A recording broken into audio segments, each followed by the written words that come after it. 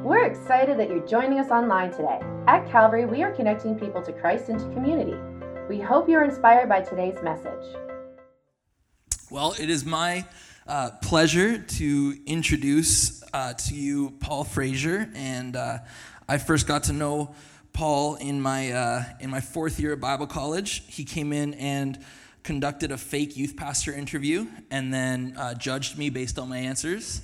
And I ended up walking the stage with a job, so obviously it worked out. And so I'm just so honored that Paul was willing to come and speak with us this morning. He really is someone who looks at the church and looks at it with courage and isn't afraid to go back to Scripture and say, okay, these are our tendencies, but this is what Scripture says. And I really admire that about Paul. He has a heart for students. He has a heart for the church at large, and he's just an amazing communicator. So without further ado, Paul, I'm going to invite you up, and we're excited to have him here. Let's give him a warm Calvary welcome. Good morning. Good morning. I'll give you one more chance. Good morning. It is a good morning, right? We're here at church. It is a bit chilly, but for me, this feels like a bit of a tropical vacation right now. I'm from Edmonton, and so right now it's minus 32 with the wind chill, and this week it got to minus 48. Imagine the texts that I've been getting from my wife all week. Imagine trying to boost a car, my son's car, that didn't start for 2 days, totally frozen. They had to push it into the garage. I'm in trouble when I get home just for being here, but so I'm going to make the most of it. So Paul Fraser, I work actually at our international office. I help oversee church multiplication, and it's a vision that our fellowship had. Well, it's been in our DNA for 100 years to plant churches. And so I spend almost all of my time doing that and encouraging churches and encouraging leaders and helping find new ways to reach people far from God. And I'm excited to tell you that there's some momentum happening in our fellowship again. While the last 20 years have been a plateau, we're starting to see some early signs of maybe coming out of a plateau. And so 2 years ago, I took this job, and I travel all over Canada. Last year, I got to go on 50 different flights. So some of you might be like, wow, it's so fun to fly. Except when you do it 50 times. And so I flew out here to speak at the Western Ontario Young Pastors Timeout. Had a wonderful time there, and so honored. So thank you, Pastor Tom, for opening up this opportunity for me. And when I travel, I almost always forget something. Anyone can relate. You travel and you go through, maybe some of you are out there who maybe are Enneagram number ones or, perfectionists, and you've got your list, and you just you never miss anything, nothing. So you just can't relate. In fact, you're judging me right now for me even saying that. I always forget something, and and so I bumped into this guy, and he's like, oh yeah, he travels a lot. He spoke all over the place, pastor. And I said, so what's the craziest thing you forgot? What'd you forget? He goes, one time I was rushing out and heading to a speaking engagement, and I was flying in just the night before. And when I got to the airport, I'd realized I'd forgotten my teeth.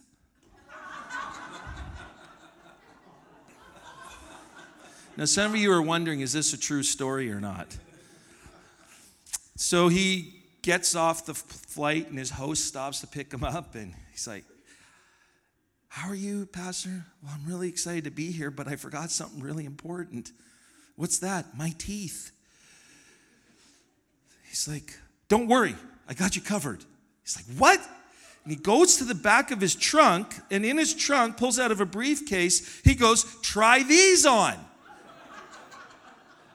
Tries them on. He goes, these are way too tight. Well, how about these ones? He had a second pair. These are too loose.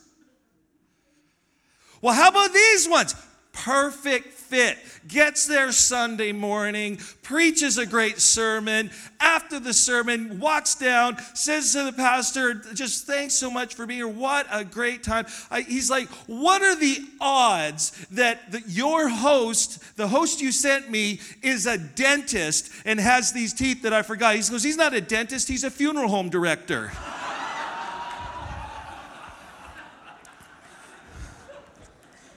I always forget something. It's a joke, everyone. It didn't actually happen. How many people know that last words are lasting words? You know, think about this. For those, I can see some seasoned saints in the room and been married for a while and lived through lots. What's maybe more important, the first time you hear I love you or the last time? And whenever there's last words in the Bible, you have to pay attention to them because you're not going to be wasting them. And, we see Jesus' last words, Father, forgive them, for they know not what they do. We hear the depth and the heart and the meaning in those last words, the importance. And Paul, the apostle, who writes 2/3 of the New Testament, and if you've got your Bibles or your phone apps or however you read the scripture, 2 Timothy chapter 4, verse 5, we're finding our way to Paul's last words. And it says this, 2 Timothy chapter 4, verse 5. He says, but you,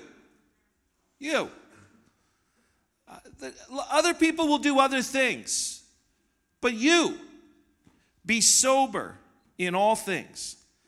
Endure hardship. Do the work of an evangelist and fulfill your ministry. The Message writes it this way, the Message translation, but you, keep your eye on what you're doing, accept the hard times along with the good. Keep the message alive. Do a thorough job as God's servant. The New Living Translation, but you should keep a clear mind in every situation. Don't be afraid for suffering for the Lord. Work at telling others the good news and fully carry out the ministry God has given you. And so, God, as we dive into the scriptures today, only you can make it alive. These are just words that I'm saying, but you speak so much better. And so I'm asking God, as we even prayed before the service, that this would find the good soil in our hearts and produce a great result. And if you agreed with that prayer, why don't you say amen? So Paul's occasion for writing 2 Timothy and giving you some context is he's in prison again. But this time he's awaiting execution. How did Paul get here? You see, we find Paul at the end of Acts. He's under house arrest. Most scholars believe he was acquitted after his first trial in Rome. But he heads back out. He gets arrested and he's like, yeah, we'll let you go. But stop preaching the gospel. And what does he do? He keeps preaching the gospel. And he's arrested again, taken back to Rome. And Emperor Nero is suspected of burning Rome so he can rebuild it how he wants. And now he's looking for a scapegoat because people are now tying the conspiracy to him. And who better than Paul the apostle? And so he's realizing that this is his last shot. And he's to his spiritual son Timothy, he's writing 2 Timothy, 1st and 2 Timothy. It's funny that I don't know if Paul the apostle thought this would be like in our Bibles today, because if you read the end of it, he's like, can you bring me my jacket? I'm cold. Can you bring me the parchments? But he's sharing this fatherly advice, and he's saying, remember who you are. Remember your heritage. You belong to Jesus. You know Jesus. Remember you are known and loved. Character trumps age, but saves his most passionate appeal. But you, Timothy, you, church, be sober in all things. Endure hardship. Do the work of an evangelist and fulfill your ministry. So we're going to go through those 4 things. The first one is this: be sober. Not under the wrong influence. Sober in judgments. Clear thinking in our behavior. Not drunk with our success or totally defeated by failures. That we would be cool, calm, and collected. There is a world out there that is looking for an example of what that is. That in a difficult time, somehow you find peace. In a difficult time, somehow you find wisdom forward. And you're calm and you're clear and you're thinking, you're not panicked. Why? Because you believe that God's got everything in control.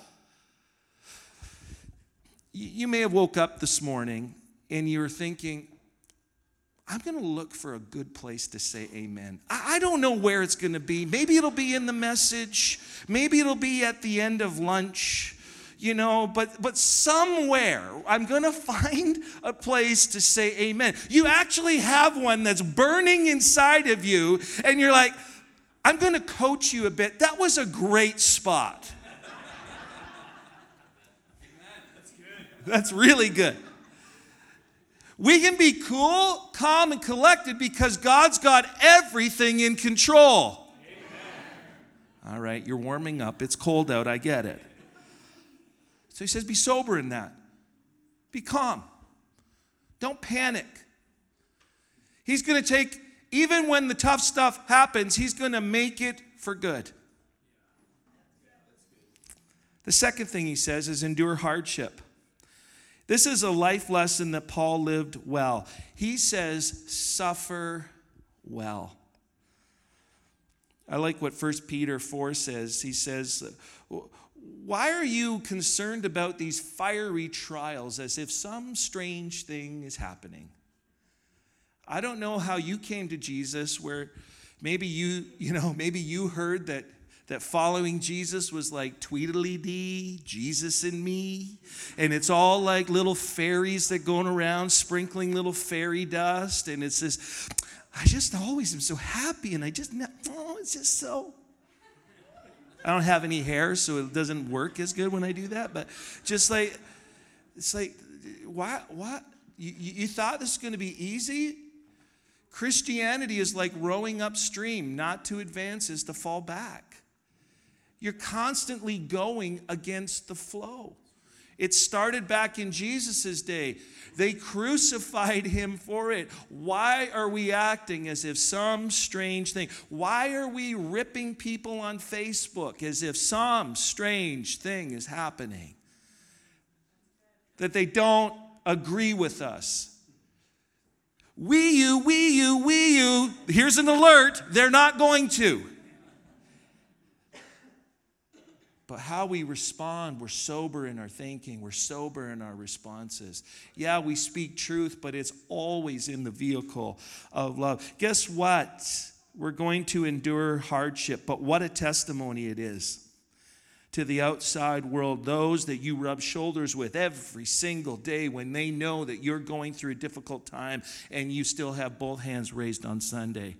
And saying, yeah, I'm still going to praise God. I'm not going to praise my problems. I'm going to magnify the Lord and make him bigger than all of those other things. And people all of a sudden go, I want what you have.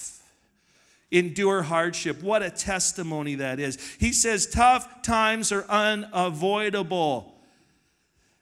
We remember Paul and Silas at the midnight hour when it couldn't be darker. They start lifting up their voices and the chains break and the doors fly open. And they're set free from jail in that moment. They outlasted. Guess what? Storms will come, but you will outlast the storms. Because you've got resilience. You've got the power of God in you. You've got Jesus walking with you every step of the way. You can endure hardship. Don't run away from it. Sometimes God allows it so it develops resilience in you. It's like, count it all joy when you go through various trials, knowing the testing of your faith produces endurance so that you can finish the race. Sometimes we pray away these trials that God allows in our lives. And instead of having 20 years experience, we have 1 year experience 20 times. There's no maturity. There's no grit. There's no tenacity. Paul's saying, Timothy, you're going to be leading in church world in a Roman Empire that's way more hostile to the gospel than what we live in. He says, endure hardship. Thirdly, he says, and this is where I want to camp a little bit today, do the work of an evangelist. Why would Paul say this? We don't totally know for sure, but I think maybe to remind Timothy to not lose his zeal for the lost as he became engrossed in church world.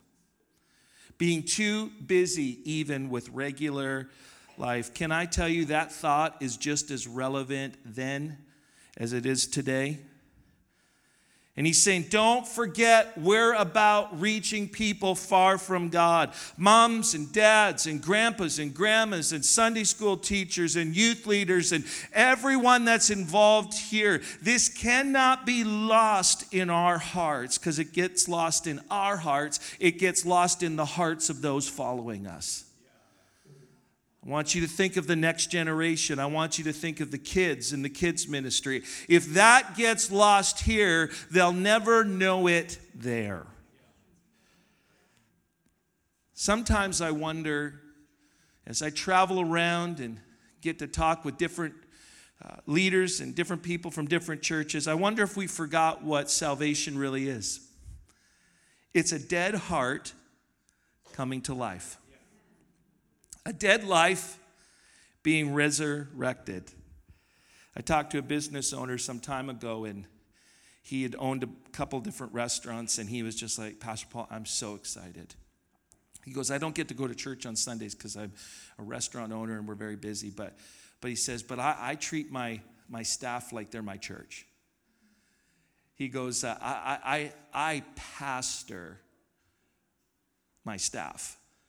Yeah, I don't always get to preach a message, and I don't get to lead worship in the kitchen, but I'm pastoring my staff. I can't wait to be there every single Sunday when I'm sharing my faith with them. I feel like God wants to open up doors in business, in education, in every single area of society. Jesus is already there waiting for someone to bring the good news. He's already there working the ground. I like what Charles Spurgeon said. He said this, every Christian is a missionary or an imposter. Do you see yourself as that? Do you see yourself as a missionary? Well, we've just prayed for a missions team, and so, they're the ones going, and, they're going to another nation. They're going to share the gospel, and yeah. They're just as much as missionaries as you are. Because if you don't think there are people that are saved in this city, in this community, you got to pull your head out of the sand. There's people that need you to go. There's people that you're rubbing shoulders with every single day that I don't have access to. Do the work of an evangelist. I get it. This is every Christian's biggest guilt. Two things. They don't pray enough and they don't share their faith enough. I get it. Let me also say they're probably connected. I find it difficult too. My wife and I are feeling a renovation in our spirit. Craig Groeschel said this. He's a pastor in one of the largest churches in the States. He says, at times I felt like a full-time pastor but a part-time Christian. And maybe the pastors here can relate to that, where you just get so busy doing the work of the Lord, you forget the Lord of the work. And you forget what it means to actually know your neighbors. Because my neighbors don't care that I'm a pastor. They just care, do I shovel the walks? Am I a good neighbor? Do I clean up after my dog? Like just really simple things. They don't care, but I care. I care about all my neighbors. And there's something that's stirring in our hearts this year that we're believing for 2020, that we're going to find a way to connect with them. We're going to find a way to serve them. We're going to find a way to be light and to be salt and to see what God will do with our efforts. We got to do the work of an evangelist. You see, do is an action word. When he's saying do, it's not like think about it, talk about it, let's plan about. No, he says do it. Do the work. Work is a word that means work. It's not easy. Do the work. There's actually effort, and it's not always fun, and it's not always convenient. Do the work of an evangelist, one who proclaims the gospel, good news, to convince, persuade. This is not just the pastor's job. We all have the responsibility before God. It's the Great Commission where Jesus said, as you go about your day, make disciples.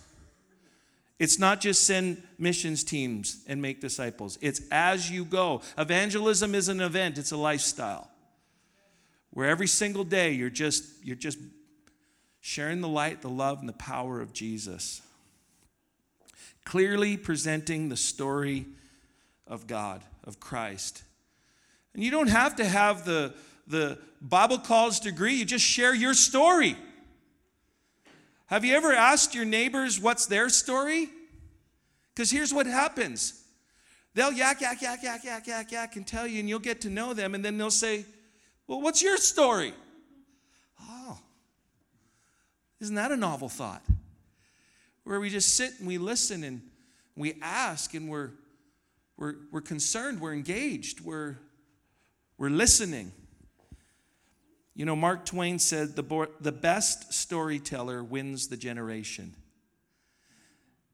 The best storytellers win the generation. You know who's winning our generation right now is media. Media is winning. They're telling the best stories. But we've actually got you ask any movie director, it doesn't matter how many effects, and I could list off movies and you'd say like how many millions of dollars, but the storyline was so bad that media effects, special effects can't fix a bad storyline. Would you agree? Like it's just a bad storyline. You could put George Clooney and you can bring them all in. If it's a bad storyline, Tom Hanks even. He said Tom Hanks. You bring it's a bad, but we've got the best storyline ever. Yeah, that was another good place to say amen if you were wondering. C.S. Lewis was walking by this religion debate. And they were going through all the major religions in the world, and they were saying this. What is the single most defining characteristic about each one? And so they would go through Islam, they go through Hinduism, they go through, and they've just gone on and on, go through all the major world religions, but they get Christianity and they're arguing. Well, it's this, no, it's this, no, it's this, no, it's this. So C.S. Lewis is walking by, and they see him, they say, you need to come in here and help us settle this disagreement because we can't figure out what's the single most defining characteristic of Christianity that isn't found in any other religion. He goes, that's easy, it's grace. It's grace. Whatever you've done, wherever you've been, how you've done it, it doesn't matter. Jesus paid it all. You get a brand new start, a dead heart that comes to life. And when you breathe your very last breath, you go to heaven with him. You can't earn it. You can't pay for it. Nothing. It's freely given, it's freely received, so you freely give it. It's grace. What a story. You may be here today and you thought, well, I had to be perfect before I had to come to church. No, you don't. No, you don't. We're a bunch of imperfect people that just found Jesus. That's the only difference. And outside of Jesus, I would get caught up in all the same vices that are happening out there. But for Jesus, but for him coming into my life and allowing his grace to say, you know what? I accept you. You don't have to measure up here. You don't have to do that. I accept you where you're at. What a great story. Every other thing you have to get to a certain level and then you're accepted. With Jesus, you're accepted where you are right now. What a great story. So where do we start? Do the work of an evangelism, I think, with this heart. The first is this, the compassion of Christ. It's got to start here. It's got to start with compassion. This ex-police officer, now preacher, noticed that there were 3 types of people that showed up at an accident. The first one was the bystanders or the onlookers that would just, hey, what's happening over there? They're curious to see what's going on, but not much action. The police officers would show up and they would get there and try to figure out what's happening, and they would offer an assessment, blame, handing out a warning, and punishment. Third group of people that would show up at an accident is the paramedics. And the paramedics immediately went to help the hurting, don't care who's to blame, would bandage the wounds, free trap people, and speak to those that need some encouragement. And he said this, what kind of church do we want to be? Do we just want to be bystanders, seeing people hurting all around us and just going, oh, I wonder what happened over there? I wonder how they got there. Or are we the police officers that go around assessing, blaming, handing out warnings, giving out the punishment? Or do you as a church want to be a paramedic? That it doesn't matter what they've done, it doesn't matter how they're hurting, we're helping. It doesn't matter. The only way you can do that is with the compassion of Christ. And the only way you get that is by spending time with Him. We can't lay hands on you and say, you got the compassion of Christ, now go. Well, maybe you can, I don't know. I don't understand everything. But for me, it's spending time with Him and knowing His heart. When I know His heart and I begin to see with His eyes, I look at people differently. And I don't judge them for being rude, and I don't judge them for being ignorant, and I don't judge them for even making fun of me for my faith. I begin to see them with different eyes because compassion builds up. I think we need to be paramedics again. I think there was a time where we spent just warnings, sending out warnings and warnings and warnings, or just being uninterested. But I feel like there's something stirring up in the heart of the Canadian church again that's saying, you know what, we got to get back out there and be a paramedic. Get out there and help the hurting. We don't care how they got there. We're going to free them from the car. We're going to bandage their wounds. We're going to bring hope to them when they feel discouraged. You see, the least, the last, and the lost were not an obligation to Christ. They were His top priority. And our actions need to mimic that. Start small. Start with your neighbors and coworkers by just genuinely loving them. Pastor Paul, you don't know what they're like. They're hard to love. Yeah,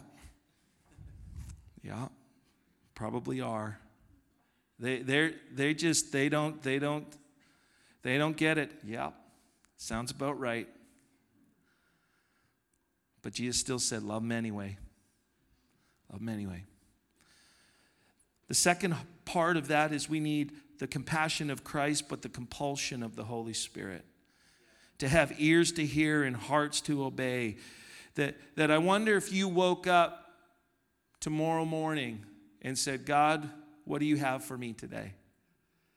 What are the divine appointments? We prayed over the team here at the front. What are the divine appointments that are already being set up in advance for them? There's actually, why do we think it's only, are you guys going Dominican? Yeah. Why do we only think it's Dominican Republic that God's setting up divine appointments? They're everywhere. Imagine if you woke up and said, wow, what can I do today? How can I bring hope? How can I encourage someone? Maybe get on Facebook and you just go through and you become the encouragement police. And you see someone who's discouraged and having a bad day and you just start firing encouragement their way. Like, do something. Do the work of an evangelist with the compulsion of the Holy Spirit. We need His strategy. We need His voice leading and guiding us today. Be fearless and ask God to replenish your courage. You see, I'm going to invite the worship team to come on back. I've noticed something that for a long time, we really, really valued strength. Man, if you were a strong Christian, that was the goal. Like, you're a strong Christian, you know, You go to church and you serve and you give and you do all these things and you're good. You read a chapter a day to keep the devil away. You know what I mean? You're doing it all. And you're a strong Christian. And we would all high five you and say, well done. But if you read in the Bible, Jesus often exemplified this, but we even read it in the Old Testament. It was always be strong and courageous. Be strong and courageous. See, the interesting thing about courage is, in order for you to have an act of courage, you need to be afraid of something. Like for me to jump off this stage, there is a little bit of fear, but not a ton. But for me to jump off the roof, you need fear. You see, for strength, we need resistance. But for courage, you need fear. You need something that's going to scare you just a little bit. I have a feeling the Holy Spirit's going to meddle with you all week now. You guys have been praying and fasting, and now he's just like, yes. If you begin to pray for courage, look out what will happen. He'll actually set up appointments for you that are unavoidable, and you will have the opportunity to face that courage. How can we have courage? Same reason Moses did. Moses said, I'm not going anywhere unless you go with me. Joshua, under new leadership, says, I'm not going anywhere. I can be strong and courageous, for I know that you are with me. Even the psalmist, David, said, I will fear no evil. Why? Why? Because you're with me. And if God is for you, who can be against you? But folks, what happens if we don't? What happens if we don't? What happens if we're just okay with being strong and not courageous? What happens if we don't have compassion of Christ? What happens if we don't have the compulsion of the Spirit? What happens if we don't do the work of evangelists? I want you to picture 20 years from now what will happen. If we don't get serious about this. But I think Paul the Apostle saying to Timothy and now saying to us, but how about you? Oh yeah, there's other churches and doing other things, but we're not talking about other churches. We're talking about you. But you, what will you do? Will you do the work of an evangelist? Will you be sober in your thinking? Will you endure your hardship? And will you do this last thing that Paul's asking? Will you fulfill your ministry? Will you make full proof of it? It's kind of like that coach. You know, there's some NFL football games this afternoon, and all those coaches are going to get up there and they're going to say, come on, guys, leave it all on the field.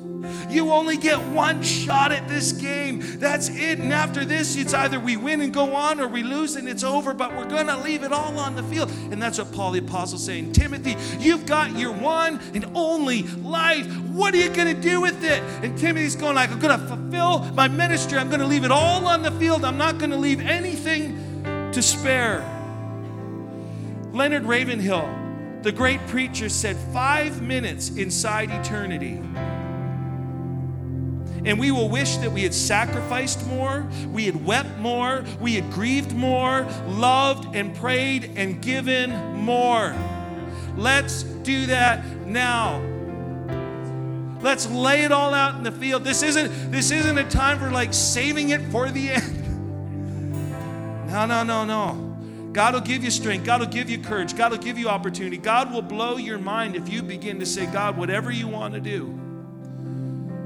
That place of surrender. So this morning, I really felt like we needed to pray for those two things. The compassion of Christ and the compulsion of the Holy Spirit. If you bow your heads with me, thanks so much for listening today. And I don't know who's all in the room today, and I'm not assuming anything. But maybe you hear God speaking to you today, and you don't even know that it was God. You feel something inside going, man, I don't know what this guy's talking about, but I feel something stirring inside of me. That's Jesus. He's calling you in. He's inviting you into a relationship with Him. And maybe you're here today and you've never made that decision to follow Jesus. It's a simple prayer. I'm not going to lie to you, it's a hard life to live for Jesus. But it'll be the biggest and best decision you have ever made in your life, and you won't regret it. I remember sitting down with those seasoned saints in their 90s asking, can you remember one time that God wasn't faithful? And none of them could say they could remember one time. This will be a decision, and you will look back on this day, and this will be the best decision you ever made. And it's a simple prayer of inviting Jesus into your heart, asking Him to forgive you of your sin, and asking Him for strength to live for Him. Put your trust in Him. I don't know where you put your trust right now. Maybe you put your trust in money. Maybe you put your trust in friends. Maybe you put your trust. But you will find that they will all those things will fail you, but Jesus never will. And if that's you here today, in a moment, I'm just going to get you to lift up your hand, look my way, and I'll include you in a final prayer. But if that's you, thank you. Is there anybody else here that would say, yeah, I just want to receive Jesus? Thank you. Is there anybody else?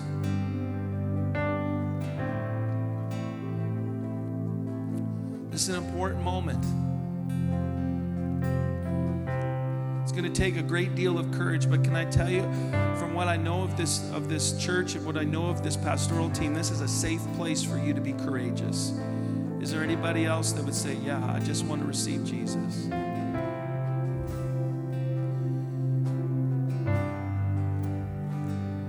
So God, I just pray for those two right now. And God, I just know all of heaven is super, super excited. So God, as those two that have put up their hand, just say this prayer even in their own heart. Jesus, come into my life. And you can say it however you want. Jesus, come into my life. Forgive me of my sin.